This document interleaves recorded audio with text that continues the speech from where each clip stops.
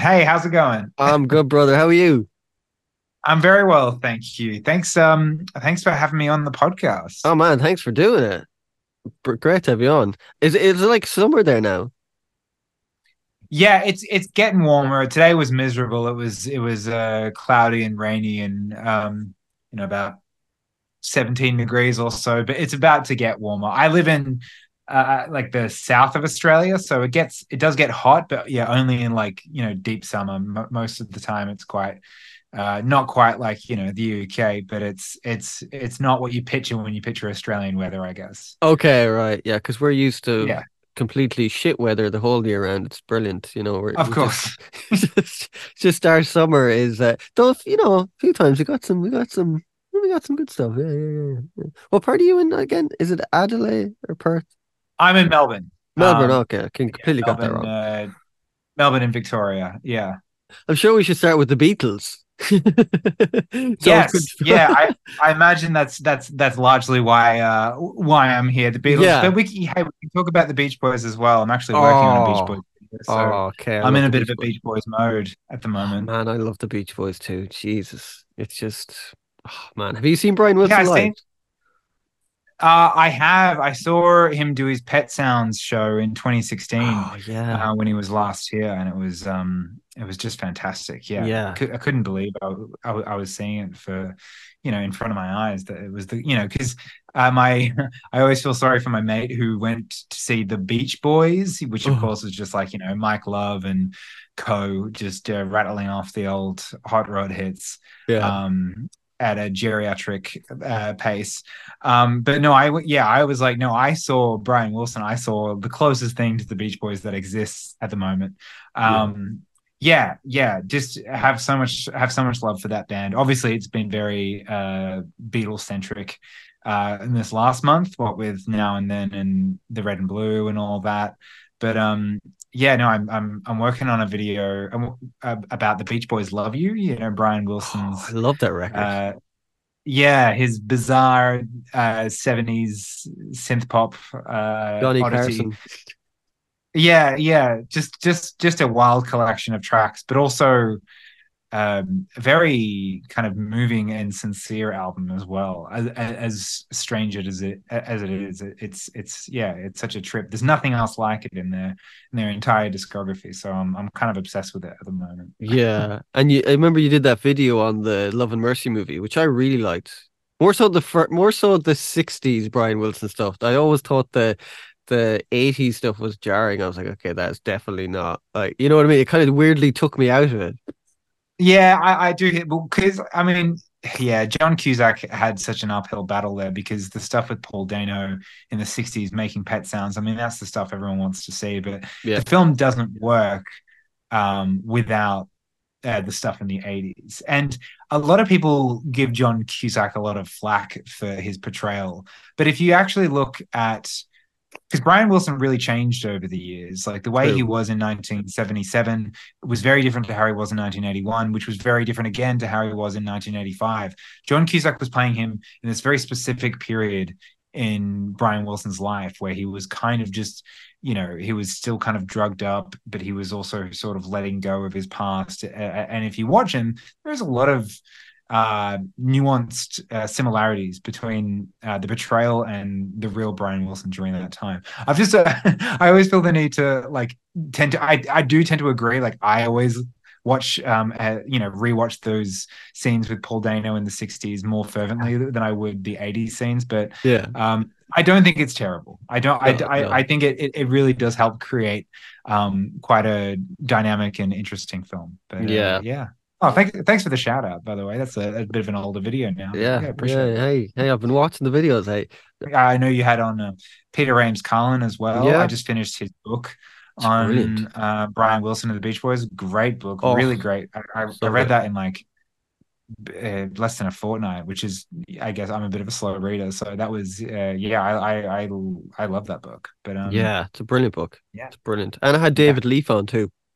David Leaf as well, yeah, the Yeah, original biographer and now friend yeah, of Brian Wilson, which is so yeah. cool. And that beautiful Dreamer documentary, that's the Smile one. That's just so amazing.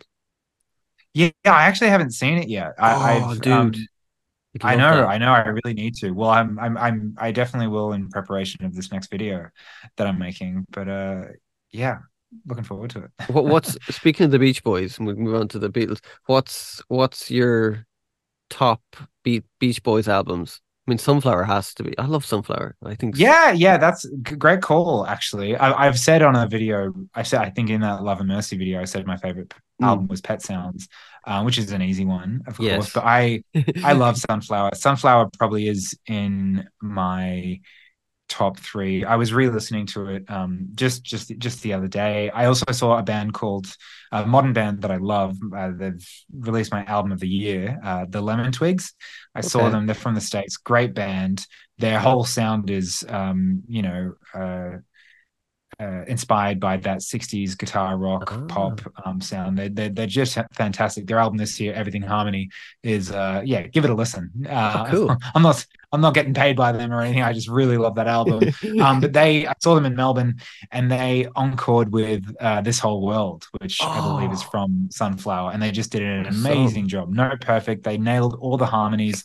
I was like, wow, I can't believe I'm hearing this album track it might have been a single, but from a relatively obscure Beach Boys album. Yeah, I was just knocked out by that. But yeah, I love Sunflower. I love. I was even listening to. It's not in my top three, but I was listening to Friends the other day. I love how peaceful that album sounds. That song that Brian wrote. That's like not doing. What is Busy it like? doing Not doing nothing. anything. Busy doing nothing. Yeah, yeah, yeah, yeah. Just a great song. The Like bossa just nova this kind kind of of like ding ding ding ding yeah, ding. yeah. Yeah. It puts you in a really nice mood. I was driving with my girlfriend.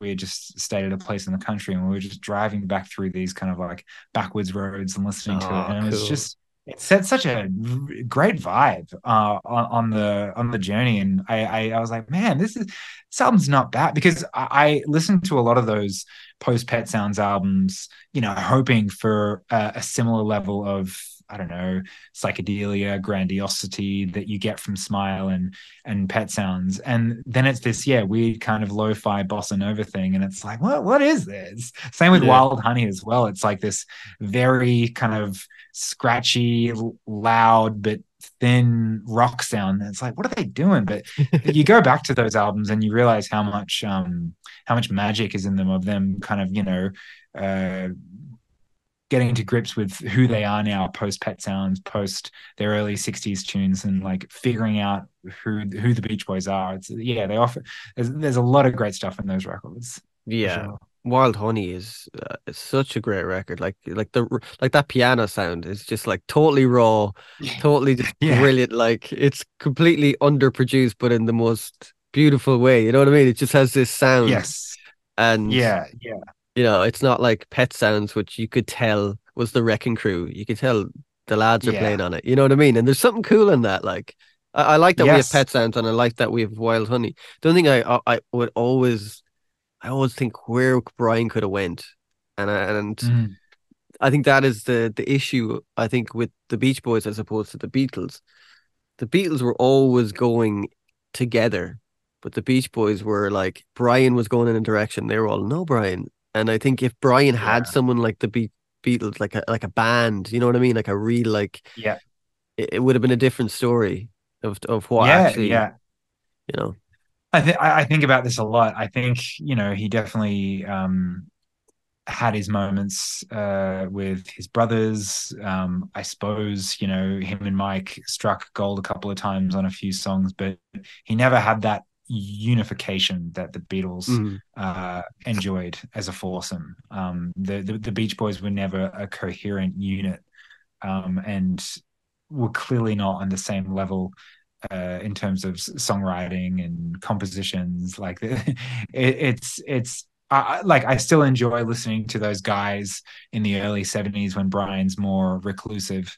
I enjoy them like figuring out what they are as a band and what they've picked up over the years, I guess, in a way under Brian's, not tutelage, but his lead. yeah. It's always fascinating stuff, but no, he was leagues ahead of them, and I do wish that he was freed up earlier in his life from them, from their own, I guess, insecurities, their own kind of distrust of Brian at the same time. Like if he just didn't have to worry about that, if he wasn't chained to them, what stuff he could make with other people, and yeah, it really does, get you thinking. Like, it's the same as like if the Beatles, if John Lennon never died, if they, reconnected in the 80s or whatever, what would it be like? Ooh, 80s. Yeah. Easy there, Elliot. 80s production on the Beatles. That would be horrible. I had this conversation with Ken, who wrote that Mal book, and we were like, imagine the 80s had a Beatles, and imagine that, like the big gated snare, like, oh no.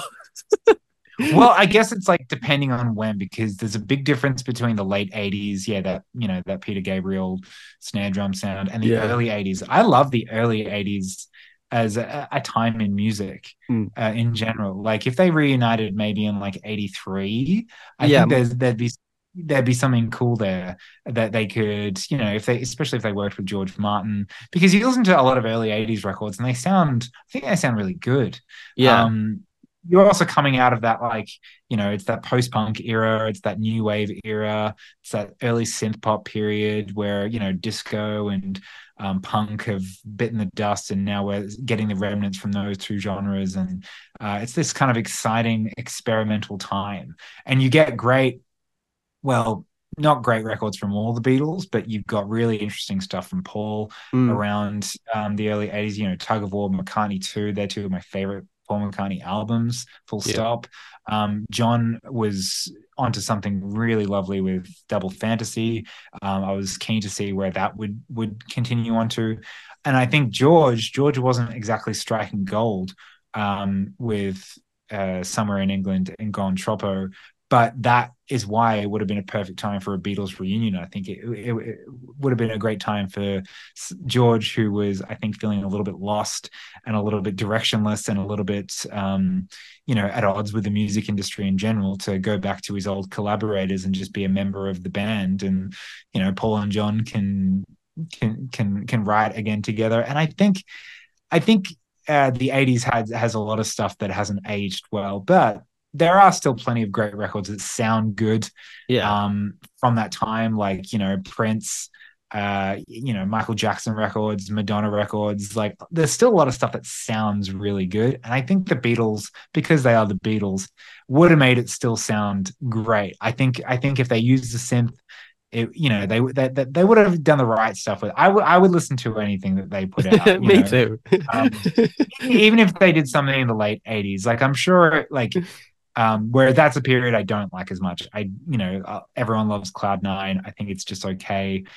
Flowers in the Dirt is just okay. A lot of bad production amongst great songwriting on that album. But yeah, that's the most difficult time for me in popular music history, the late 80s. I think that, yeah, it's just a tricky period where a lot of stuff didn't sound good. But again, there were there were highlights. I've been thinking about this actually because I've just done a Patreon video about 80s music. So I've got 80s music on the brain, like In Excess, Australian band, great album from 1986 called Kick. Sounds incredible. It could be done. It could be Talk done. Talk, Um, Talk Talk, Talk Talk had yeah, Talk Talk, yeah, Spirit of Eden, like one of the best sounding records ever, I think, and that was '88. So yeah.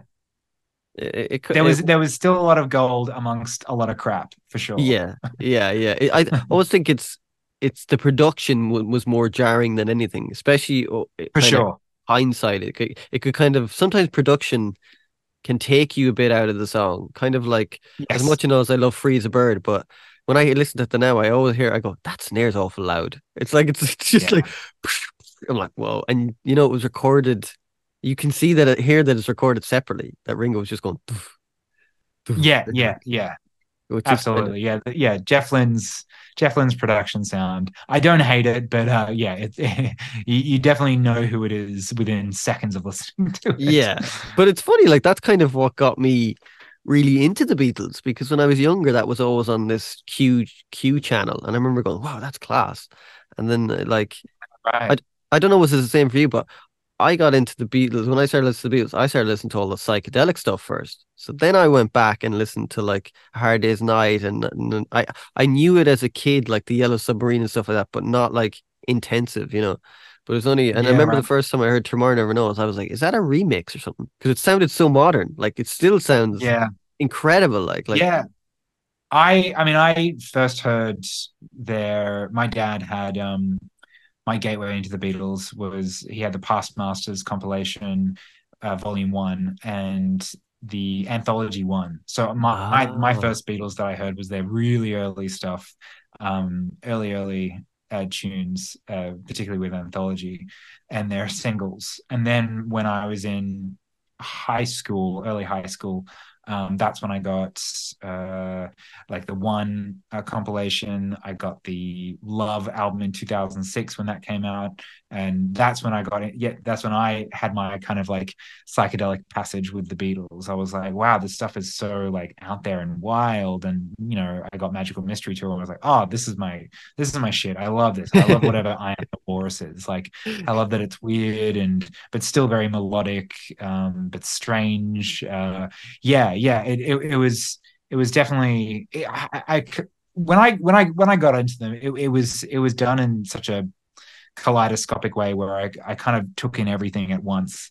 So it's hard for me to like even distinguish like which albums I heard at which time. There's a yeah. few that I heard earlier, but once I was into them, I was like into them. I had everything like on my iPod within like a couple of weeks. I was I, Yeah. I was obsessed.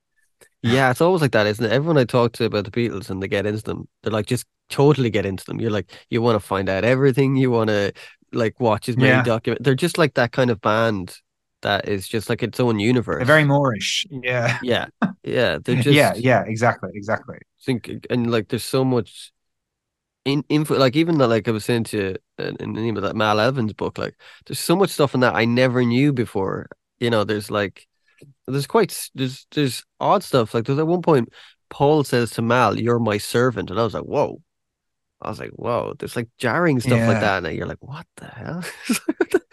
He was yeah. like, That well, that's the result of a young man who has had the world at his feet by a very young age, who writes the song Yesterday and is loved by literally the entire world. And I think, like Paul saying something like that is him not really, I guess, yeah, checking his yeah, that particular privilege at that time. And I'm sure he more considers Mal a friend, a good friend, a companion than a servant. But that's Paul. He could be quite blunt and direct, even to this day when he's going about his business.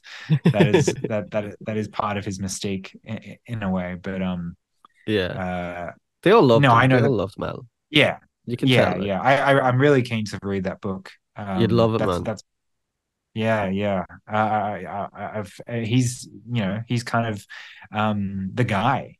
He was the best friend of the all four Beatles, and it's great that stuff like Get Back has been able to shine a light on Mel Evans. Everyone saw this, big friendly dude, just bring them cups of tea. I was like, who's that character? Like he is such a character. So it's nice that there's been a interest, grown interest in Mel Evans. That's very cool. You know the brother Malcolm story, the Let It Be thing.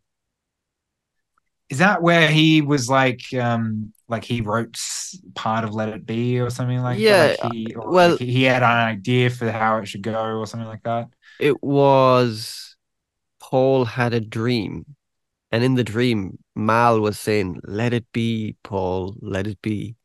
And Yeah, then yeah. there's a kind of whole thing in the book about the whole original line was like brother Malcolm or mother Malcolm, and then it changed to like, Mother To his Mary. mum. Yeah, yeah. So there's like, which is, and I think Paul's telling of it obviously is different now. So, but it's hard as you get old. Like I'm sure there's stuff that I tell that I've convinced myself that's happened of stories that I've told. You always get, and especially when it's the Yeah. '60s, like in the '60s, can you Oh imagine? yeah, yeah.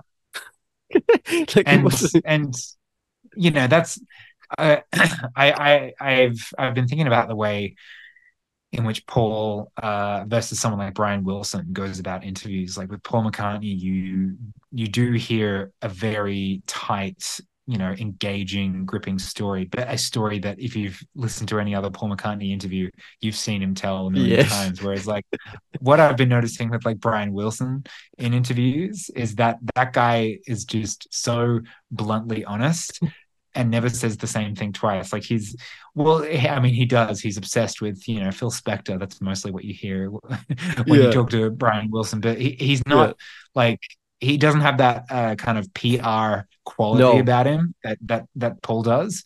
And that I think is why you'd hear, him talk about Mother Mary, because he knows that, whether he remembers it this way or not, whatever the authentic truth is, that the story of his mother is much better, to Yeah. tell Yeah. in interviews, and to, bring some magic to the legacy of the Beatles, which is really what Paul is trying to do at the end of the day. He's trying to make this thing that we all love mean something even more to us all. I think it comes from a good place. Again, who's to say what he actually believes and what he actually remembers and what's actually true? But Hmm. um, yeah, I think some people can think that like that's Paul being, devious, or he's not telling the truth or anything like that. But I think that stuff comes from a good place with that man. Yeah. Yeah. It has to be just weird. No matter where you go in the world, someone knows you and like wants Yeah. something from you. You know what I mean? Like And it's been there's that way for 60 years. yeah, that just has to be you like know? crazy. Like there's all those stories when he went up to Scotland and people would be following and trying to find out where he lived and all that kind of stuff. I love that kind of Yeah. period of his music. Like Ram, I think is such a great record. There's some Oh yeah. amazing songs on Ram. Yeah, so yeah, it's what did you think? I know I seen the video you did with Now and Then. Have you any more thoughts kind of since have you been listening to it much since Yeah, you I did it? have. I don't put it on all the time, and you again it's a certain mood that you want to be in when you're listening to that song. It's um like I'm not gonna chuck it on a playlist, amongst all my other music that I'm listening to at the moment while I'm doing my laundry. Like like it's a song that yeah, really like takes me to a place each time I hear it. And I understand a lot of the issues that people have with it.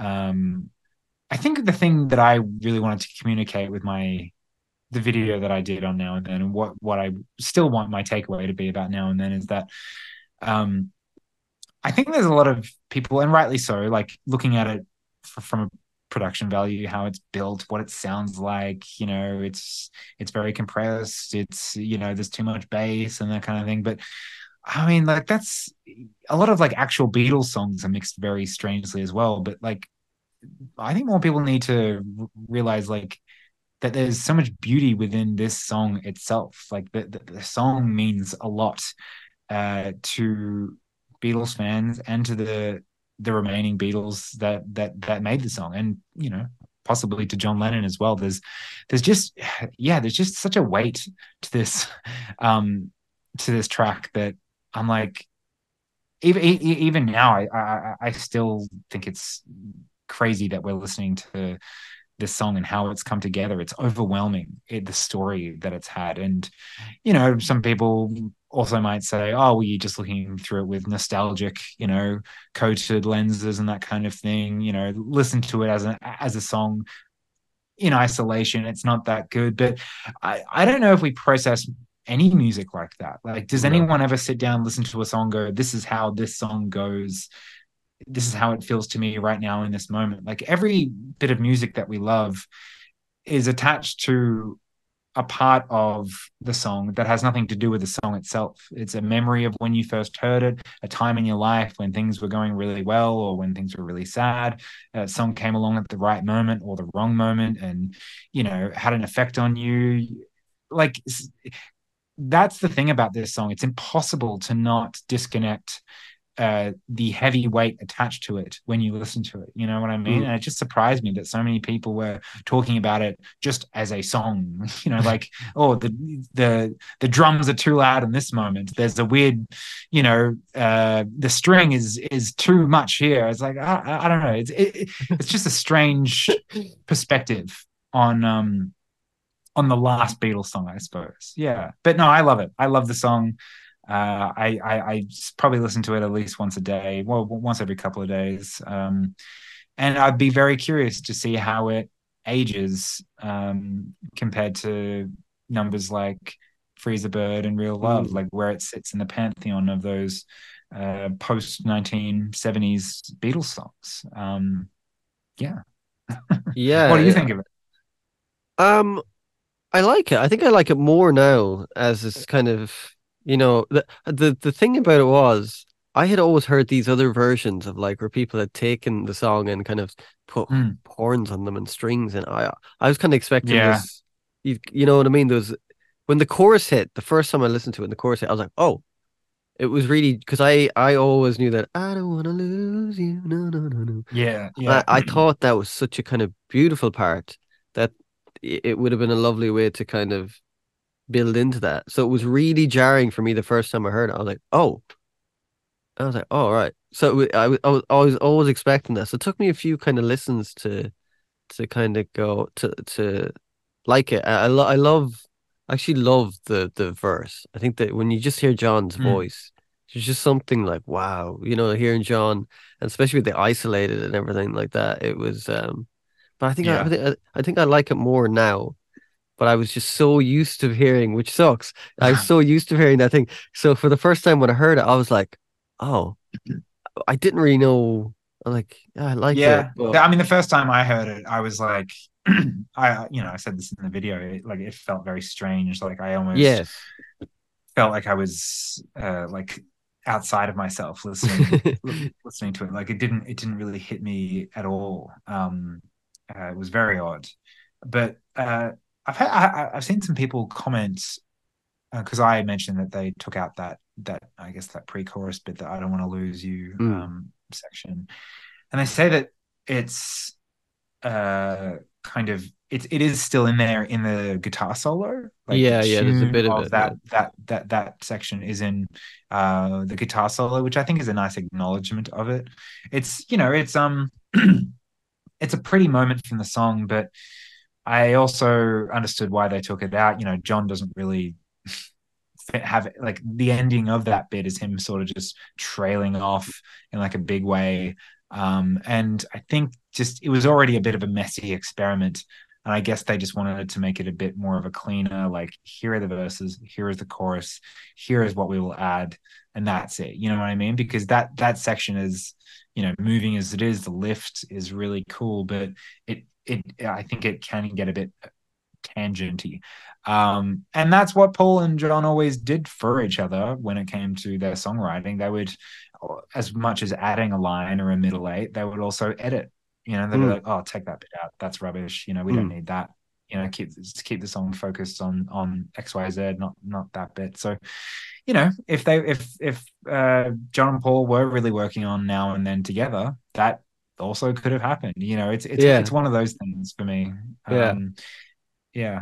And that's, I, that's I, I sorry as to I interrupt said you. in the video, sorry, just quickly, I would love a like a lo-fi version of it, like Paul singing in like an equivalent tape recorder Yeah. mic, and with maybe just like piano and just some really light percussion from Ringo or something like that, or even no percussion, and just like a nice kind of lo-fi version between John and Paul. I Mm. think could be really lovely, but again that becomes more of a vanity Lennon McCartney project and not a Beatles song. Yeah. I think it's important that George is involved as much as he could be. Yeah, yeah. Sorry, Yeah. what were you saying? Just what was I saying? Oh yeah, freeze a bird. It's funny when because you can isolate obviously freeze a bird and Mm. John's old vocals now and actually make them clear, but they don't sound Yeah, as good. That weird like lo-fi thing on free as a bird has this such cool sound like that. It's off, but it's cool. I don't mind it. Yeah, yeah. And what a lot of people don't realize is that they actually did. It's very hard to access, but they did remix Real Love and Freezer Bird, I think in 2015 for like the bonus Yeah, one album. And like obviously they didn't use the machine learning to strip it from the piano, but it does sound a lot better, I yeah, think. those versions if you can get your They're on hands on YouTube. them. Yeah, They're on hands on YouTube. them. Yeah, yeah, they're On on YouTube. YouTube. There you go. And that extra real And love. There's a lot of extra guitar on real love, like George yes, stuff, yeah, yeah, yeah, which is cool. yeah, yeah. I don't know if they needed to add much to it, but I like No. that they sound a little bit more open now and a bit more, a bit more pleasant on the ear. Yeah. Um, what I'm wondering is if they redo anthology because the anthology series and like the DVD series, which is the only place you can access anthology is if you have the DVD that's been out of print for a while. Um, if they redo that, remaster that or whatever on Disney Plus, if they would now put Now and Then at the beginning of Anthology 3 instead of Sea Yeah. of Holes or whatever it is. Oh, sorry Yeah. about that. It's all right. Me, me, Um, me, me and my friend, every year we watch the whole anthology. We just sit down in one day. Every year we just watch the whole anthology. We all literally, 8 episodes. Yeah, yeah, right. yeah, yeah. We did it 2 weeks ago. And it's just funny doing it because you always kind of see or hear different things, like because it's so long. Like I mean, Yeah. we're doing it for years. We used to when we were younger, we used to get a bit pissed and watch it, but as which is fun. But there's just something cool about watching the inception of it. Like I mean, it's so long. Mhm. Like I mean, it's like 8 hours long, and the fact Yeah. Yeah. like Apple Core did that was brilliant. But like I'd love a kind of mastered version of it, like you were saying, and to kind of it would be It cool needs just to it. bring it, Yeah. yeah, just to kind of bring it into to now, especially because it's like and it's fine watching the DVD, but I mean, it's just it would be cool if it got just looked clearer It's and very everything. hard.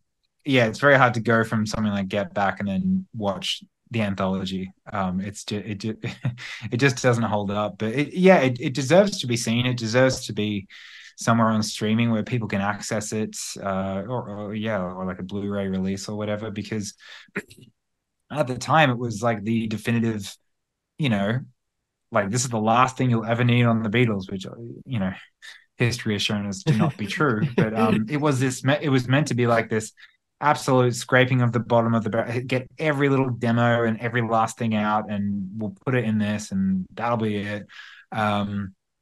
But yeah, I would love that. If you are under the age of 20, you've probably never seen the anthology because you would have been too young for it. And yeah, yeah. Yeah. Come on, Peter Jackson, get on that next. So speaking of your videos that you've done, how long does it actually take you to because they're really well thought out and some of them are like an hour and a half long. How long does it actually take you to actually go through all Mm. your information and you got to edit stuff and all like that? Yeah, well, thank you for saying so. I it does depend on the video, like you can see it in in the gap of time between video releases, like the George Harrison ranking, which is my longest video. It's 2 hours 45 minutes. That was You cool. know, like I released that in March. I didn't release a video prior since December, so that one took me, 3 months. But typically, if a video is 45 minutes to an hour. It'll probably take me a month and a half or so.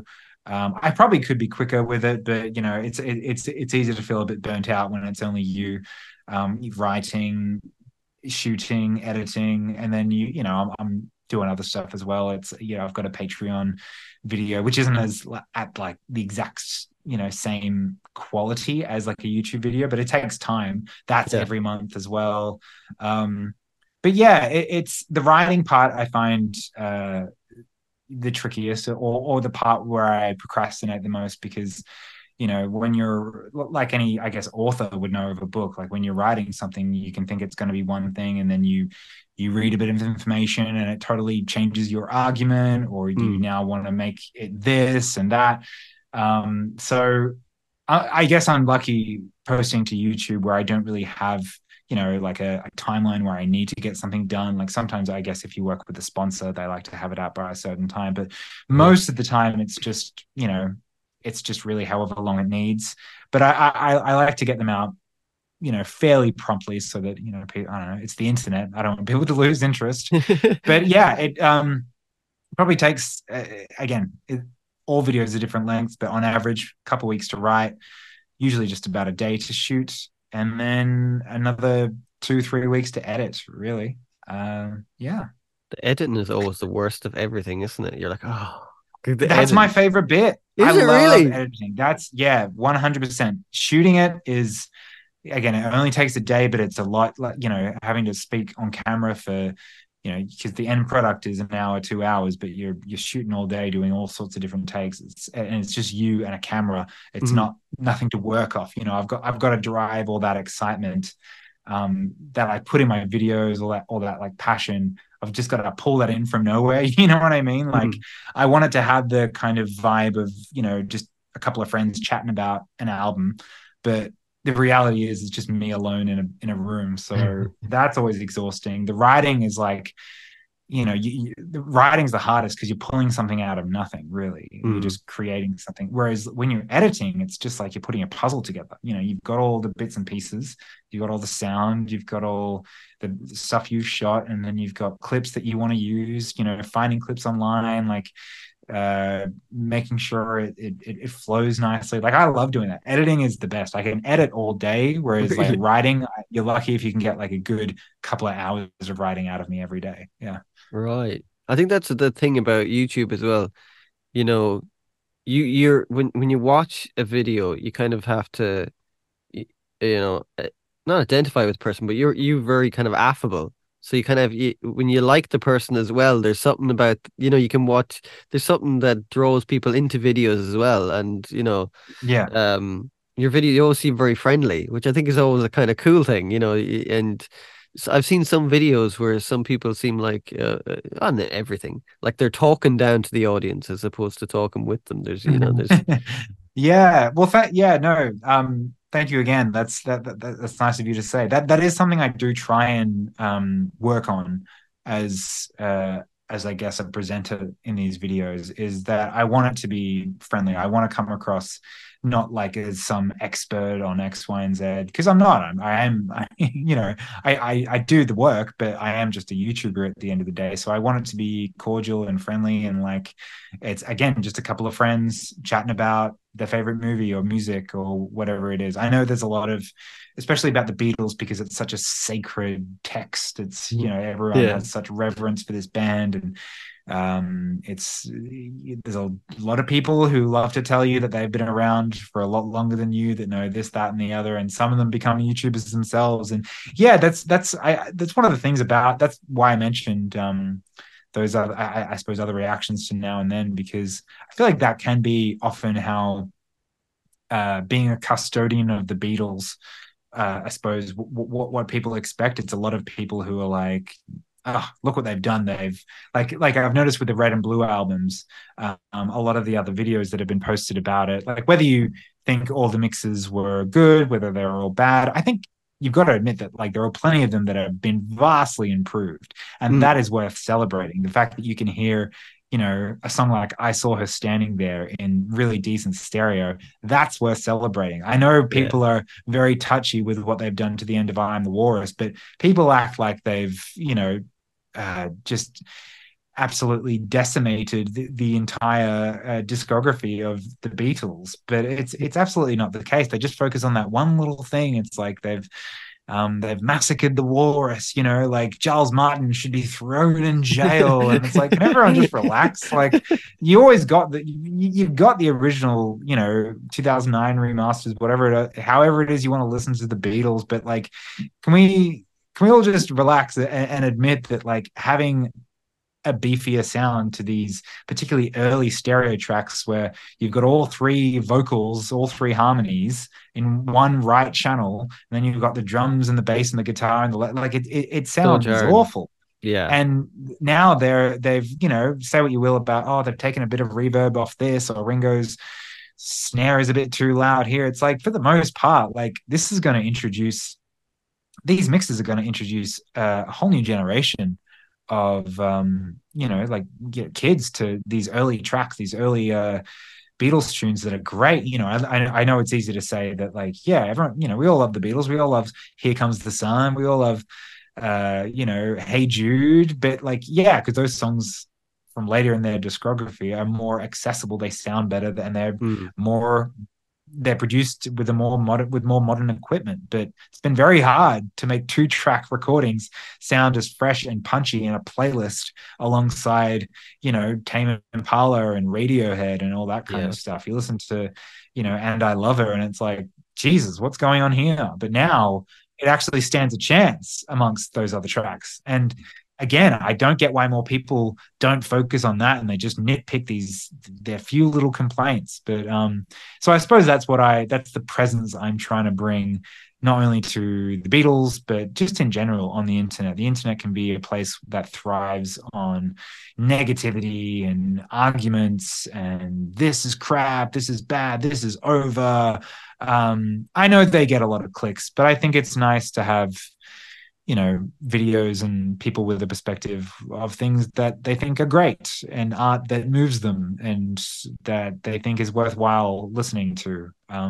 That's what I like to put in the world. Like I've done a little bit of like, you know, videos that hate something or that Yeah. attack something. Like I, Yeah. I think I tried that in my earlier days of being a YouTuber. Is like, oh, I should really go in on something. Like the video I did on the movie Yesterday, which I genuinely think is a pretty like it's a fine movie, but it's a terrible Beatles movie. Like it really gets so many things wrong about the Beatles that I still would say to this day. But like I think for the most part on that video, I really wanted to be very like, this doesn't make any sense, and like just being very nitpicky and stuff. And it's my least favorite video now because all the comments on it are like, whenever I see a comment that's like, oh yeah, sure, yeah, it's a pretty crappy film, but you're so negative about it. You're nitpicking so hard. It's like I would much rather receive a comment being like, like, wow, yeah, I had a similar experience. I love this, XYZ about this song. Like what you do online will be a reflection of the people that watch your stuff Mm, ultimately. So it mm. was kind of a turning point for me a couple of years ago. I was like, I think I want to mainly, there's going to be plenty of stuff that I talk about negatively. Like I do intend one day on probably ranking the Beach Boys albums. There's a lot of Beach Boys albums that I think are really bad. Ooh, Like the stuff they ooh. made in the late 70s through to the 90s pretty much is god awful. It's a long video. And I'm not, yeah, it'd have to be a very long, I might have to condense it a bit. I'm not saying I'm never going to be negative about, an album or a film ever again, but sometimes it can be fun. But mostly especially when it comes to the Beatles and the Beach Boys, there's a lot of great stuff to talk about. Make someone a fan of Yeah. a band that you love. I think that's more worthwhile. Anyway, Though yesterday you're allowed to, nitpick that. Like that part in that movie I when think so, yeah. when Ed Sheeran goes, "Now you're the best songwriter in the world," or something like that. I was like, Mm, this is a fucking dumb on so many levels. Like what Ed Sheeran it, is the barometer of what's the best songwriter in the world. I was like, I come know on. on so many levels, so many levels. Like, yeah, and the fact that people are getting the same buzz out of these songs just played by one guy on rhythm guitar and not hearing an entire band inject their own musical identity. Anyway, I could go on about Yesterday and I won't, but yeah, I definitely have my problems with that film. If you meet me in person, I'll tell you what they are. Have you ever seen it's called I think it's called An American Band. It's a Beach Boys movie. It's like a made for TV movie. Oh yeah, I love that. I Me like too. it's horrible. It's It's horrible, but yes, it's it's excellent. Like it's totally agree. so funny. It's so unintentionally funny. I actually watch that every now and then just for a laugh. Really, really hilarious made for TV movie. That's one of my favorite genres of like trash media is those really, really low budget made for TV movie biopics. That's always like, like the John Lennon one is Oh, that's in his own brutal. right, the That John is Lennon brutal. story. That Like is whenever it's the famous person's story, it's going to be good. yeah, there was Yeah. like there was one that was seemingly done a few years ago. It never got released. It was a Michael Jackson one. Yeah, And he's had a couple of really shocking made yeah, for TV movie yeah, biopics that are just terrible, yeesh, offensively bad. terrible. Offensively bad. Van Dyke made them change his name in that American Family one, because in there was two versions. There was one actually broadcast, and I think I seen. I'm pretty sure I seen that one because I remember I recorded it on an old tape back in the day. That's showing my age there, and they had his name in it, and then I seen some version subsequently, and it was like some other mad name, and then that's obviously legally had to change all the smile stuff and all that kind of stuff. But Yeah, I actually kind of love that movie for what it is. There's something I think they captured actually the vibe of a bit of that time. The movie as a movie is a horrendous movie. Like there's no yeah. substitute in it. But there's something I always liked about it. There's something sweet about it. It I don't know goes what it for it. is. Yeah. It really does go for each era of the Beach Boys, pretty much uh through to the 70s, which is like it's just so hilarious how much ground they're trying to cover. Like that's why those kind of made for TV movie biopics are so funny, is that they're plotting, decades worth of material into just like a couple of hours, and it just flows so hilariously. But at least they're trying to like show us something. Like I love the scene where um like Brian's wife Marilyn is like pregnant. She's like, I have to go to the hospital. And he's just playing Shortman Bread on the piano just over and over. And just like, he's just like sniffing from all the cocaine. Like it is very funny. I Yeah. gotta watch that I, again, I man. I don't really know what else to say, but it's you're gonna have a great time if you watch The Beach Boys and American Family. It's yeah, what a movie. There's some brilliant parts in it though. Like that part where Brian actually comes into Marilyn's house and he starts playing In My Room on the piano, and it's all Brian Wilson's voice singing on it, which is quite. Yeah, yeah, yeah, It yeah. sounds cool, but it's hilarious because then he's singing like he sings like in the 2000s or wherever it was filmed. Was it 2000 that was? Yeah, but whatever. But Yeah, I yeah, think it was yeah, made in the year 2000. Yeah, yeah. it's yeah, I think there's a lot of sincerity in a lot of the scenes. Like I said, like they are going for it. They're not doing it half baked. They're doing it with whatever budget they can acquire, which means that like everyone looks kind of terrible as well. Like the wigs are really bad, but it just adds to the charm, I think. Have you seen It's Summer still Nights, Summer Days, the earlier one from the 90s? yeah. Mm, That is bad on even that's not even one of those that's so good. It's like the worst Beach Boys yeah, biopic. I think it's like 91 or no. yeah. I couldn't believe when I seen that. I was like, whoa, that was But brutal. still, both of them not as bad as Bohemian Rhapsody, I would say. That's still my Gee, least favorite one. really? You know, Yeah, I yeah, I have a lot of problems with as a Bohemian movie, Rhapsody. I think what was good about Bohemian Rhapsody was it got so many young people into Queen. Like Queen That kind of is true. I can't deny that it like, yeah, in terms of bringing a whole new fan base to Queen's music, it absolutely did that. Yeah, and you can argue that any film that does that about a beloved band is a net positive. But what didn't you like about because it? I'm, I really love film, and I really, for somehow I've sort of become, I guess, a biopic connoisseur. I never wanted to be the biopic guy on YouTube, but it's just sort of turned. That's what my channel's turned into in a way. I don't like Bohemian Rhapsody for a lot of reasons. One Mm. of them is that it is a film that denies the way the whole film works is that it denies Freddie Mercury pleasure. Like Freddie Mercury was a man who lived very large and Mm. who was so much. He was larger than life. He when he walked into a room or a party or whatever it was, he lit it up, and he was doing all sorts of things with all sorts of people. And like it's just ridiculous that there's like a party scene, and all the other band members are standing around Freddie being like, well, it's 9 p.m. We better get home to our wives. Don't you do anything naughty, Freddie. And it's just ridiculous. And then he's just sitting there all conflicted and that kind of thing. Just Rami Malek just with his big fake teeth, just like, oh gosh, it's so sad. It's so, like he was just kind of like so down on himself the whole time. And Freddie Mercury wasn't that person at all. Freddie Mercury was someone who, like, if you watch an interview with Freddie Mercury, he's like Robin Williams. He's bouncing off the walls. He's loving who he is and what he does. And in that film, the Freddie Mercury that's in that film is someone who is almost like a prisoner, you know, Mm. like they are not allowed to enjoy themselves. Everything they do is.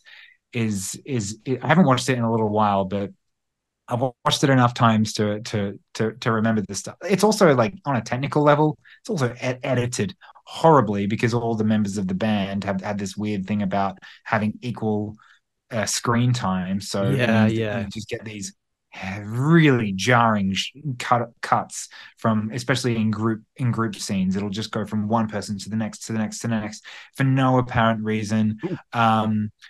It looks very bad. I think it's that look that a lot of like modern biopics have. That's that very gray digital sterile look. Um, which I guess isn't, it's a small thing, but like, I don't know.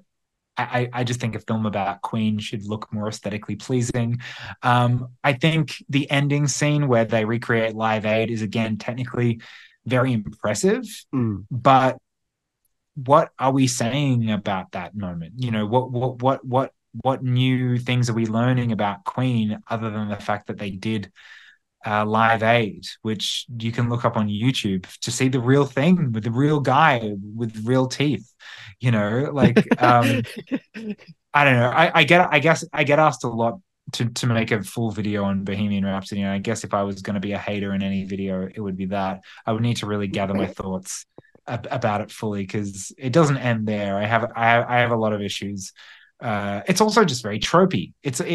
Bohemian Rhapsody dips into all the biopic tropes that were parodied so perfectly in a film like Walk Hard, What a great movie. from yeah, like a decade prior to Bohemian Rhapsody coming out. Like it's like when I was watching it, I couldn't believe it. I was like, this is it's a parody Duty of Cox. itself. Yeah, yeah, yeah. That's a super funny movie and super accurate movie because that's what music biopics are like and are still like. That's what I really didn't like about it is that music biopics in a lot of ways can be really gripping and change the way you see an artist. You can see Mm. their art in new dimensions. Like in a film, I made a video on it. It hasn't done as well, but I'm very proud of this video.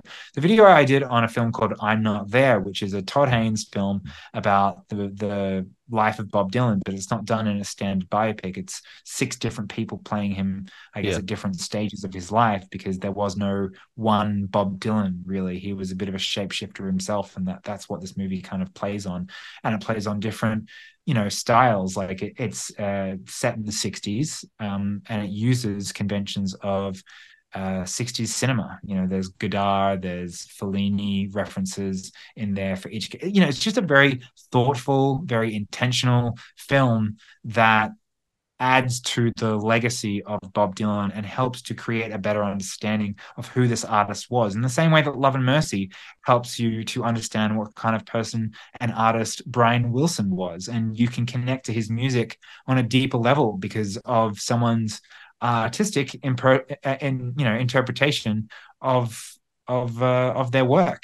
Whereas Bohemian Rhapsody, I think, just it pushes down the scope of Queen's music and makes it something of like a odd sanitized greatest hits of their stuff, where it's Mm. like, the band member comes in and has a line from the song, a melody, a lyric, or the doom doom Yeah. doom doom from We Will Rock You, and it's like that's like it's just the lowest common denominator of interpreting the creative process. I Yeah. just think That's a good point. audiences, yeah, they lapped it up. It was a hugely successful biopic, but it was boring and it was broad, which are two things that Freddie Mercury and Queen never were. You know what I mean? Hmm. So what you're They were saying is not. you really like it, is what you're trying to tell me. Oh yeah, huge fan. Yeah, can't wait for the sequel. I know, I totally get what you say. It's funny because I actually, when I seen it first, I really liked it. But but then subsequently, I was like, when you read more, it's like that thing I liked it, and then I thought about it, and I was like, okay, I don't like that, and I don't like that. But my initial reaction, I kind of like because I got lost in the kind of Yeah, but that's as what a you lot of said, those. yeah, sorry, go on. That's what they do. Those kind of biopics is that they are very watchable films. There's nothing really um like I did say it was boring. I more mean that it was stale and that it was very Yeah, digestible. yeah, I Whereas I get you. think if you're telling the story of Freddie Mercury, a very complex person who, like it was originally in like the 2000s, they had Sacha Baron Cohen playing Freddie Mercury, who I think would have been an excellent choice. Mm, Looks a lot more like him mm, for one thing, and has that kind of you don't know what he's gonna do kind of energy. There's a certain charisma about that actor, um, and it fell through with him yeah. because of the surviving members of Queen were like, no, we don't want to do that. That's too risque. We don't want to show that side of Freddie. And Sacha Baron Cohen he tells us on Howard Stern. He's like, well, I want to do an authentic, film about Freddie Mercury and this band and what you guys did. Um, and then, yeah, then he left the project because of the creative differences. And that kind of told me a lot of what I needed to know about what Bohemian Rhapsody became. And yeah, and look, I don't have that much against Rami Malek as an actor. I think he's done a lot of good work, and he was great in Oppenheimer. He's good in Mr. Robot. I just think he was horribly miscast, and I think it was one of the worst Best Actor Academy Award wins in recent history. I was appalled, frankly, but Please, yeah, please do a video on this. I really want to see this video. maybe one day, maybe yeah, maybe when I hit 200,000 subscribers or something, I'll make a Bohemian Rhapsody video. But that's so cool. You got like 100 and wasn't that 103,000? Yeah, that happened just a week ago or so. I hit Incredible, man. 100,000, which was yeah, thank you. Yeah, no, it's a nice little milestone. It makes more sense now when I tell people what I do, which is something I'm just still getting used to, I suppose. When people ask what I do for a living, I'm like, oh. Do you get It's like do you ever get people like you're walking around somewhere and they go, "Hey, Elliot." only ever at it has happened, but 90% of the time it happens at music gigs. That's just No where people are way. going to recognize me. So That's yeah, cool, man. I went to when I saw Paul McCartney, it happened there a few times naturally. When I saw the Lemon Twigs, the band I was telling you about, I got recognized there. But when I'm just going to the grocery store, it never happens. When I'm just out and about, I no, it doesn't happen. But I'm very grateful to the people that have said hi and that they like my stuff. That's very, very sweet. If you do see me in the wild, feel free to come and say hi because that does. I'm not at the point in my YouTube career where that's an annoying thing at all. It's very sweet. So yeah, say hi if you see me around Melbourne or anywhere I am. A couple of people recognized me in London last year. In fact, the first time I actually ever got recognized was I was on the tour of the Beatles' childhood homes. The John and Paul of their childhood homes. The National Trust was like a tour, and like one Oh of the guys wow. on the other tour was like, "Oh, are you that YouTuber?" And I was like, "Oh my gosh, you recognize me?" And I'm in Liverpool right now. I was like, "Oh, I guess that actually makes sense that you recognize me here. Very appropriate." But then I was in like Notting Hill, and it happened. Some guy just like literally on the street. I was like, "Oh wow." That's a really nice perk, I suppose, Yeah. of doing what I do, and it's not like it's definitely not like a thing that happens a lot or is overwhelming. So yeah, very grateful for it. Yeah. It's crazy because like, you there's people all over the world who are probably watching your videos. Like it's just It small is weird to places, think, you know. yeah, like my kind of thing that I was doing before this was, or that I was trying to do was acting. I've been an actor or trying to be an actor for a lot of my 20s. Mm, And even if I could get, an Australian role on an Australian TV show, it would likely only be seen by Australian people. But it's nice to know that, people all over the world, you know, have seen my stuff. Yeah. Um, in very, in small quantities, of course, but it is cool that YouTube and the internet has that reach. It has that universality to it, where you can speak to people from all over, except for China, where it's not allowed. But apart from that, it's great. No, we're getting a bit draconian here in Ireland, so it mightn't be allowed too much longer. It's a bit going crazy over here at the moment, but you know how it is. Oh, really? Well, Yeah, gosh, just hope it's okay. I haven't really yeah, been following closely, yeah. but It's a do bit you, mad, do you have bit an mad over election here. coming up or something? Or The problem with Ireland is every party is exactly the same. So you're kind of voting right? for, you're like, okay, which one should I vote for? It's weird. Ireland's I love Ireland. I think it's a beautiful place. I love the people, but the government are right out shitbags, you know. Yeah. It's kind of every government really, isn't it? But yeah, they're proper shitbags here. They're proper Yeah. shitbags, you know. But that's the way it is. That's the way. Like speaking of you do acting. Um, do you like write music too?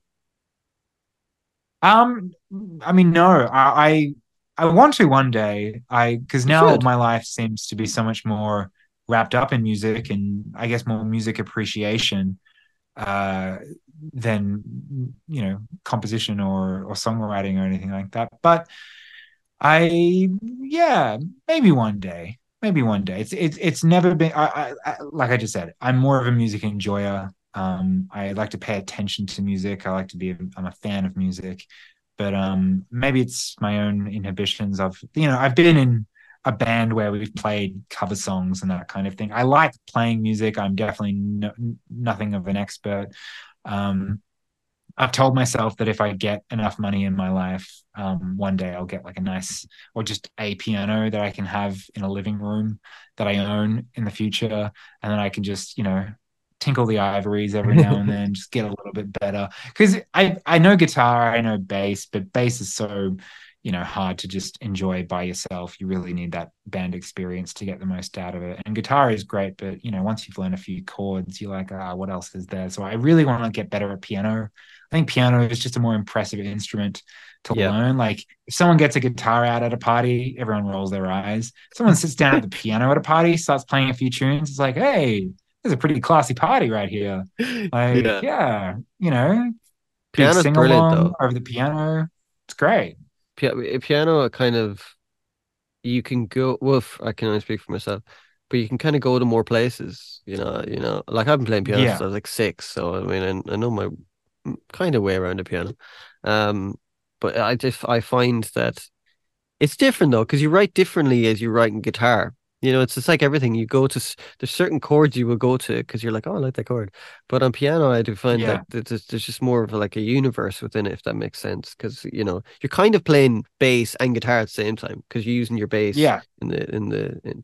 treble clef and all that. So there is that kind of thing about it, and I think you can. It's just it's a weirdly a different way of you will write different stuff on guitar as you will write on piano, and I Yeah. find Guitar's got a certain built-in mood mm, when, you pull it out to write something, whereas yeah, that like you said, you can go many places on the piano. There's a lot more, I guess, genres that open up and moods that yeah, you can dip into with the I, piano. That's why I want to learn it. I think it would open up more avenues. Yeah. yeah, you should. I've a sitar back there, but it's actually in the case and I can't get it out. But it's I love playing sitar. It's class, man. Oh, a sitar. Oh Yeah, man, that's an intimidating instrument. try I tuning the thing. Jesus Christ, I had to change the yeah, strings. Oh, changing the strings was a disaster. I especially after learning about like learning the sitar through how George Harrison uh got around it. Like he obviously played it in Norwegian wood. He had picked it up for really only a few months at that point, and it was very rudimentary. And then for the next kind of 2 years, that was his instrument of choice. He really tried to get better at the sitar with Ravi Shankar as his tutor, but he realized that like sitar players learn for like 15 years diligently, like several Yeah. hours a day for 15 years before they get to like the accepted beginner intermediate phase. You know what I mean? It's like it's dedicating a life to playing an instrument. So I see a sitar and I'm like, I'm never going to be able to do that. So I'm not even going to try.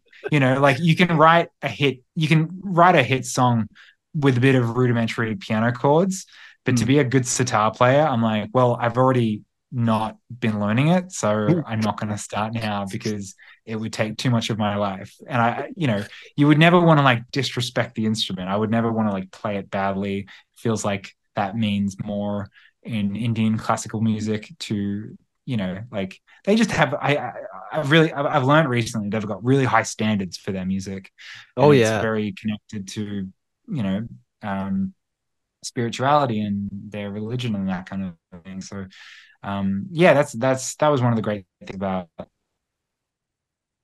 the video that I made on him, was how differently India and Indian musicians take to music compared to Western musicians, and the reasons that they write songs versus the reasons that we write songs. It's a whole different concept altogether. Yeah, oh yeah, completely. I love Indian music. I think it's there's just the vibe of it is so like you Yeah. said, it's there's something spiritual in it. Like it's very calming. You kind of hear it. And there's a guy actually on YouTube, I seen it the other day, and he's literally shredding on a sitar.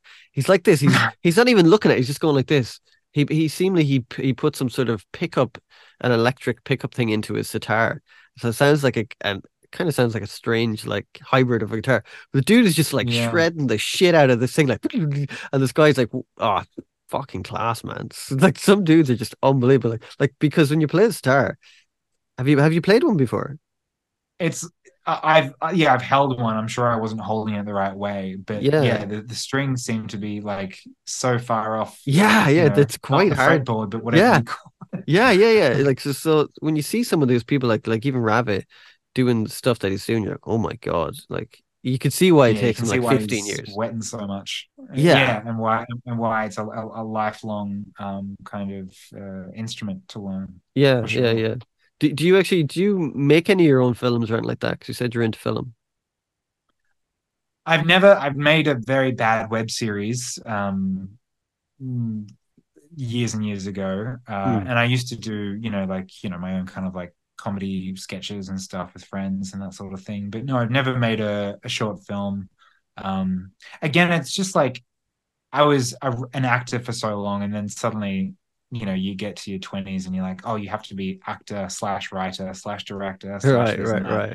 And it was just a thing of, I think I would probably stand a better chance of writing a film now than I would have a few years ago. But it's just knowing your limitations, I suppose, and knowing your talents. And I've never felt uh, good enough, I think, to write a film, and maybe even to write music. But you've got to start somewhere. Yeah. And it's time. That's what I love about YouTube, is that I can just do it all by myself. I don't need to rely on other people, which can be such a headache. Um, it's good to have a balance. I do wish I had coworkers sometimes, but it's ultimately it's just one of those things that has always worked better for me, is just like making my own stuff, just relying on me to show up, Yeah. really.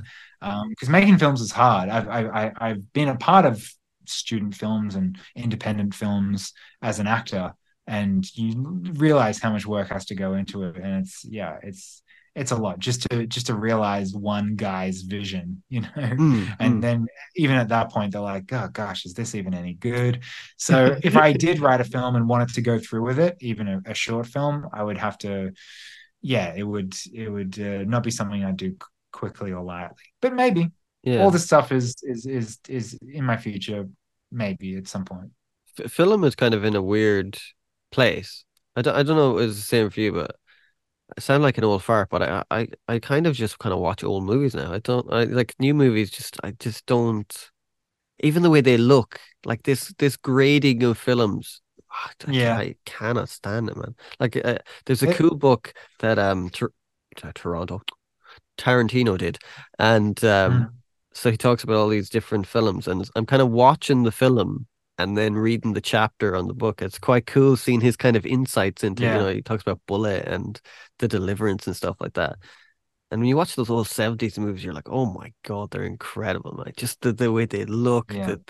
you know, I don't know. And What's they were pioneers, after the 60s and like the those kind of uh musicals that like it was really musicals that were all the rage in the by the late 60s, and then all that went out the window and the studio model changed, and it was suddenly Scorsese and all these young directors who were just like doing whatever they wanted, basically like off the handle, and it created so much brilliance and stuff like that we'd never seen before.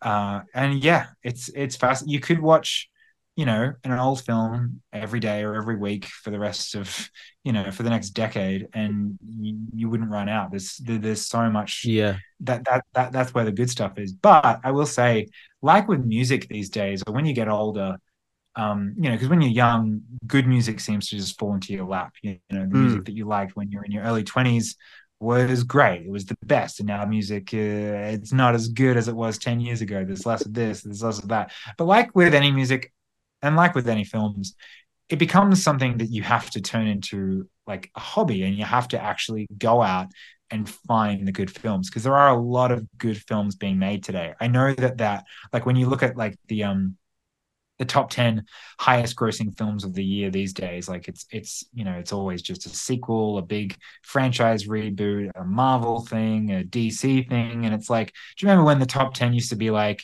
a bunch of comedies and then a drama and then an action, and then like it would like a romantic comedy and a weird sci-fi? It would be this great blend of genres and styles, and we took a yeah. chance on all this stuff, and now everything's so safe and sanitized and bland, and but if you just look at what's going out in like a film festival, there's Mm, so many great more independent and foreign films that are being made these days that like it's incredible. Like people are still making excellent films.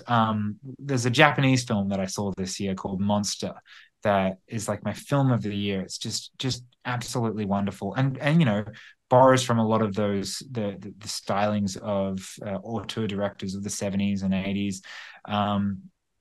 A film like Past Lives I saw this year as well. That's an excellent film.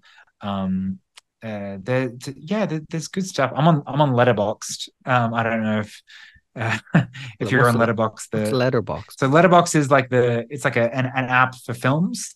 It's Okay. like where you can log films that you've watched recently, and you can Ah, your friend if your friends are on there, you can see what they've watched recently. So I'm going to look at the films that I've watched this year and see what sticks out. Killers of okay. the Flower Moon, Oh, I haven't seen that. Scorsese. That Is that good? Yeah. it's good. It's very long. It's it you need to stick with it. It's a Okay. Scorsese film, Yes. but it's incredibly rewarding. And yeah, excellent from Scorsese as usual, really. -1 looks amazing. The Sorry. Godzilla -1. You've seen the trailer for that? It's a Godzilla movie. It's called -1. It's made by that one guy, Japanese guy. It Oh looks, no, I haven't. dude. It looks Godzilla's been on a bit of an uptick This one recently. guy did like he did. Oh, it's a big thumb there. This one guy did. He did all the video effects for it and everything. It looks actually incredible. I can't think of his name. He's a Japanese guy. Um, but it looks, dude, it looks like it's a Yeah, proper old school like Japanese Godzilla movie, not like a Hollywoodized yeah, Godzilla. yeah. Yeah. Sorry, I We, interrupted you we've there. had we've had more than enough of them. Yes. Um, other great films from this year. There were in terms of like animation, and I guess films more for kids. The new Teenage Mutant Ninja Turtles movie, even though it's a franchise film, done really well. Animation Okay. was excellent. I liked Wes Anderson's Asteroid City. Oh I thought yeah. It's that was good. quite good. A film called Theater Camp I loved.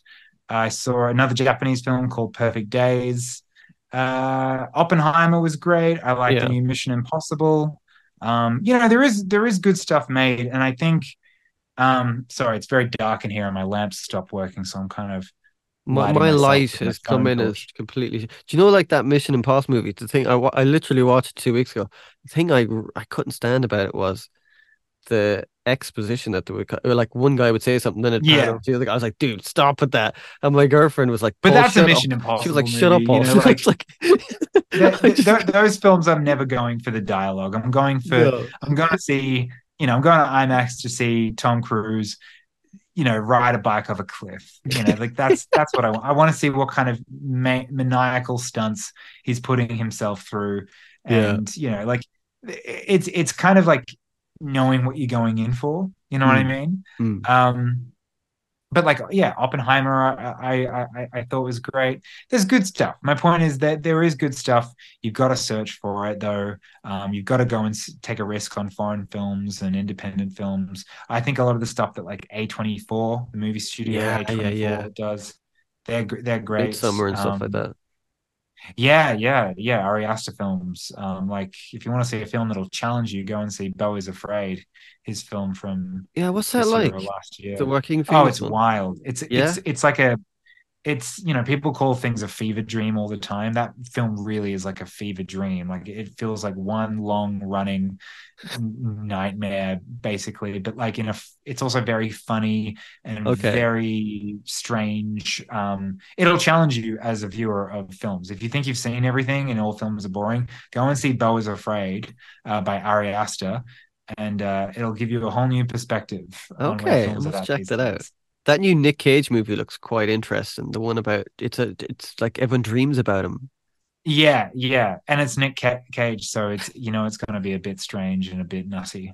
Yeah, Yeah. And the cool thing as well is I think we are in a bit of a shifting time with film where like Marvel has dominated our screens for 15 years. Like Iron Man came out in 2008. And since then, it's just been a non-stop barrage of their stuff. But I think they bit off more than they could chew with the whole Disney Plus TV shows and yeah. homework. And now, the world has realized that they don't that those that all this shoddily made content basically is not worth all of our attention, our collective attention. And I think we're all now in a place where we're looking for something else, looking for something new on our screens. We don't want the same superhero fluff that they've been churning out. So I think it's an exciting time for movies. So yeah, don't lose hope just yet. I still Yeah. watch plenty of classics, but every now and then I'll go check out something new. You've got to take the risk, and everyone who's listening to this, go to the movie theater, go to the cinema as well. It's the best way to enjoy a film. It's how to form a better relationship with cinema, at least. Yeah, I'll Yeah. get off my soapbox now. I totally agree. Getting cinema is just it's a cool experience. Do you remember the first movie you ever seen in the cinema? I don't. I wish I did. That would be a cool I story. definitely do. It's probably my it's my first memory I think I actually have. What was yours? I seen Batman, the Michael Keaton Batman in 1989. Oh wow, I was yeah, four. I was great. 4. I was fucking 4 years of age. That's That's my first that memory. would I'm sure Danny DeVito is seared into your brain then. No, that was Batman Returns. Batman. This Oh, is that was yeah. This is of yeah. course. So, but the funny thing was, Jack Nicholson one yeah, yeah, with yeah, the yeah, yeah, as the yeah, Joker. yeah. No, of course, the Penguin's not in that. Gosh, yeah. But even Jack Nicholson's pretty intense in that film because that's the thing about those the Tim Burton ones is that they're beautiful and stylized, but they can also be very shocking. They're dark, like they're They're dark. very dark, As a very, very 4-year-old, dark. as a Yeah, 4-year-old, yeah, but I very loved it. heavy. I loved it. I loved all that dark shit when I was a kid. I was like, I loved comics that were darker and stuff like that. And it was Yeah. funny because the place it was like, Ireland it was the 80s. It's very different than Ireland now. And the cinema, Mm. the woman would come in with a flashlight to see were you sneaking in any sweets that you bought in the shop from the down the road. She'd come in with a big light and flash it on everyone so that they didn't have any. They'd buy all the stuff there. So it was like, it's kind of funny That's that kind very of. funny. Just disrupting your experience to see if you Yeah. stole anything. That's It's not even stealing that it. It's just that if you had bought sweets down the road. They didn't want anyone bringing in sweets. Oh yeah, I remember when movie theaters cared about that. Now cinemas are just happy if you show up. Really, yeah, you can bring your outside snacks. Just please buy a ticket. We're desperate. Yeah, yeah, yeah. And it's quite interesting as well, speaking of film with AI, how AI is going to play an important role. Like, I mean, it's crazy what you can do with AI, man. Like, it's just, have you ever like messed around with any of the apps like Kyber or Runaway or anything like that? I've been very resistant to it. I agree. It's incredible the stuff that you can do with AI now that has not been available like year on year. It's Mm, like it keeps doubling the things that you can do with it. But I've always been as someone who's in a field where like I watch YouTube videos all the time now. Like, oh, I was like, that looks interesting, and mm. like I'm listening to this video, and I can tell that the voice is it's convincing, but I can tell it's an AI voice, and Yeah, and then I know and what then you you're mean. like, oh, the syntax of this script that I'm listening to is very strange as well. Like everything makes sense, but it doesn't feel like it was written by a human. And then you realize, and you're basically just watching an AI video, and you're like, I just thought that leaves a horrible taste in my mouth when I click on a YouTube video and it's that. So for me, I'm like, I don't want to go near the thing Yeah, because I think authenticity is one of the biggest things that I can bring to my channel and my presence on YouTube is that I write everything myself. It's me on camera that you see yeah, and hear, and all views are my own. Your people are coming from my perspective. Um, I've done like I think I've used one AI image of. I was describing the only time I've used AI in a video is in the George Harrison video. I was talking about his song "Fish on the Sand," and none of the images on Google of a fish on the sand was hitting right. So I just put it in like Dali Mini 2, a fish on the sand, and it just looked so stupid. And I was like, great, it's hilarious. And I used that. And I was like, oh, there you go. There's my big, experiment with AI. I guess one other way I have used AI before, but this is more to get out of copyright than anything. mm. Um, is when I preview a song and I'm talking about like the bass line or something like that, I might, use AI to Extract bring something. down, Okay, yeah, yeah, yeah, yeah, or at least like mix it a little bit so the vocals and the guitar are a little bit lower and I can bring up the bass. I don't like to do it too much because it's just not, I guess the software that you can just use as a civilian on the internet yeah, is just not at the level where it sounds very good compared to like what Peter Jackson's pulling off with his machine learning software, where you can actually isolate instruments and vocals and backing vocals. If you try to get even like kind of good programs, there's still a lot of interference and a lot of weird gaps that happen when you isolate and do that kind of thing. So I do it, but I do it sparingly, and it's hmm, mainly to avoid copyright claims because that happens when it comes to using music for more than like 4 seconds in a YouTube video. So yeah. that's Especially my when it's the big, Beatles. Especially when yeah, it's the yeah, Beatles. yeah, exactly. Yeah, they're really onto it because it's so widely known. But yeah, I don't see it as something that I'll put too much stock into myself. If other people want to use AI, that's go ahead. But like, oh man, I was on TikTok the other day, being productive as usual, and I saw it was an ad for Roland. Roland, they make, like Keyboards the and stuff. pedals and keyboards and that kind of thing. Yeah, this was a drum machine that they were like they had restored, and they're selling this old vintage drum machine again. They've made it look all nice and everything, but all the images that they used were all AI in it. I was like, oh man, what a Right. shame that such a respected, Yeah.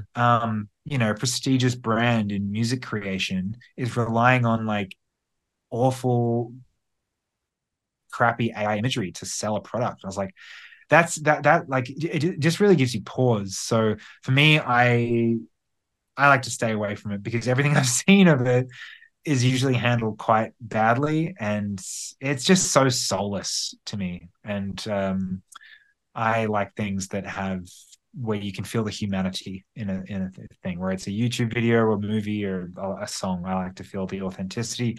I like to feel the human being behind the thing. And even though AI is getting very good, and it's going to keep getting good, and it's going to get harder to differentiate Yeah. between the stuff, while I can, and while I'm, still a creative person myself, I'm not going to go near it. But yeah, that's my big take on AI. The thing about it is, and I would totally agree with everything you're saying.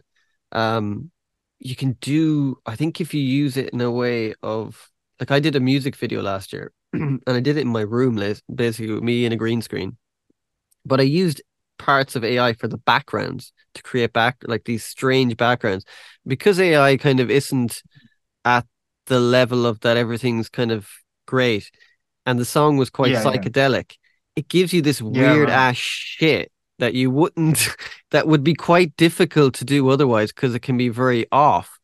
And so I took kind of that and used it as backgrounds and did I mean it took me forever to do edit and stuff and all that stuff without AI, but it just added this thing that I would never and even if I did, it would take me weeks to Mm. do. So I think if you use it in the aspect of you're just using it to kind of Well, like a punctuate tool, them. like a Yeah, tool for yeah. creativity, a tool to experiment.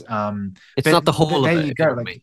yeah, and you even said it just then. Like it still took you a while. You were still finessing, with the sound that it was that you were being fed. You know what I mean? Like you were still making it your own thing. You're not like you're not inputting a command into a computer and you're like, please generate this song for me. Like Well, I didn't that's do any. It was no completely music. I different. didn't do anything with music. It was just the video. It was no. Would Right, never. right. I would never ever do anything with AI generated music. I think that's Yeah, terrible yeah, yeah. because you actually are being you're selling something that isn't you. And I think for music, Yeah, yeah. like no, but for the background of a video, like the green screen stuff, I was like, okay, that's kind of cool. I can do interesting stuff. But once you're getting into I see, I music, see, I yeah, see. once you're getting into stuff with music, I'll be like, no way, man. That's disingenuous. You know what I mean? You're like, it's just, I thought you would like generated some strange sound and you were oh using no, it no, as like no, a no, weird like no, no, no. It's just I did right, a like a bed or something. oh God, no. It was just video ideas I had, and I thought because I had the green screen done, I'd send you the video afterwards. Um, Sure. just for video stuff, I thought, I don't, I'm not the greatest at making videos, and I thought it might be quite interesting. Oh, my cat is here, sorry, Hmm. and you can do interesting stuff like that, but for music, no, man, I wouldn't. Yeah, I get it. It can create like visual textures and stuff that Yeah, would yeah, you couldn't replicate by, creating it from hand. It's gonna do its own thing. Like yeah. I actually, I've thought of another way that I have used AI. Um, you're right, it is all about how you use it. For me, like I was creating the thumbnail for my YouTube video on Now and Then, and all I Mm. needed to do was because I wanted to use the album artwork, but I wanted it to, an album is a square and a thumbnail is in 16 by 9, so I needed to I basically just put the image into one of the sites. I don't know what it was, and I was like, extend it, basically like extend Ah, okay. the album, and it does it pretty well. And then I just slap, a picture of me on there as well, and there's my thumbnail. I don't think that's a No, malicious use of no. AI at all. I think that's just being smart. Like that, like I could have painstakingly removed the words Now and Then and doubled it and like, Yeah, smoothed it out and that kind of thing. But for a thumbnail, like no one's going to know the difference, and the result is the same, and you're not stealing anything. So yeah. I think just, have common sense. Have common I sense when agree you with use you. the Like on those yeah. kind of things, it's quite, like I was saying to you, I used it in such a small way, but for something that would take a long time. It might be 10% of the video, but still it Yeah. generates kind of quite interesting things. Hello. Sorry, my cat is just here crying at me. No, that's all Um, right. That's I okay. I thought it was shh, shh, shh. Hold on. Do you want to see my cat? She's quite beautiful. Yeah, sure. Oh, she's gone running. Hold on, I'll get her. I can see a cat in the background, a big cat face. Say hello to Elliot, Stalin. She's got a mustache. Oh, she's gorgeous. She's Beautiful cat. oh, her name is Stalin because she looks like Stalin. I know that sounds like such an awful name, but she has a legit Now, once you see the mustache. mustache, you get it. Yeah, yeah, the mustache is quite cool. It's but kind of Beatlesy, that kind of Yeah, yeah. pepper Very air. Sergeant Pepper. Yeah. Yeah, yeah, yeah. Well, hey man, I probably should let you go because I know you're like you're I've taken a lot of your time up, but man, thanks so much for I really enjoyed talking to you. Thanks so much for doing it. Oh yeah, this flew by. This was a really great chat. Thank Yeah, you man. I'd love to do for it again having me sometime. on. Yeah, for sure, for sure. It's very cool what you're building here. You've had some very cool people in the music world on your podcast. Cheers, Keep brother. building it. And yeah, it's been a pleasure. And if I suppose if people don't know who I am, I'm on YouTube. My name is Elliot Roberts. I make videos about the Beatles and the Beach Boys and other stuff as well that doesn't really fit into those categories. But yeah, thank you so much, Paul, for having me on. Thanks. When's the Beach Boys video coming out? The one that you're working on? Um, well, I don't know when this podcast is coming out, but I'm aiming to have a video on the Beach Boys Love You out by probably mid-December at some point. Okay, I thought it was going to be like 15 minutes. It's turned out to be like a 45-minute project. brilliant. Yeah, yeah. So if you've been wondering why I haven't spoken about the Beach Boys much, get ready because yeah, I'm about to go head first into it. Yeah. Excellent. Excellent. Hey man, thank you so much for doing this, brother. And love the channel. I love what you're doing. I think it's really cool. And best luck with everything and look forward to the old Beach Boys video. Thanks, Paul. All right, appreciate it. Cheers, You take bro. care. You too, See you man. later. Cheers, bro. Bye Bye. bye.